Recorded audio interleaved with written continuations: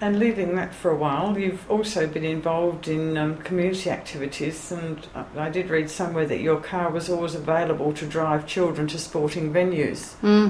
Tell me some of the times you did that. Well, I'm still involved. Well, I actually started the Mosman Park Junior Cricket Club 12s and under team. As Stan Williamson said to me, can you get some kids from school to play 12s and under cricket? And I said, yeah, sure. So I got the team together, and a friend of mine, one of my girlfriend's brothers said, well, if you get the team together, he said, I'll coach them. So that's how it happened in 71, 72, I think it was the season. And I'm still managing and secretary-treasurer of the cricket club now.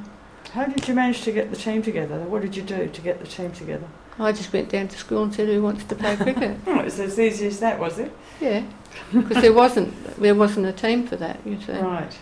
And so we're playing our last game on Sunday, actually. Right. And so what's involved in being the manager? Are you the coach manager or just the... Well, I started off as the manager, and then we had a committee and everything. Mr. Ray was on that, and then in 1982,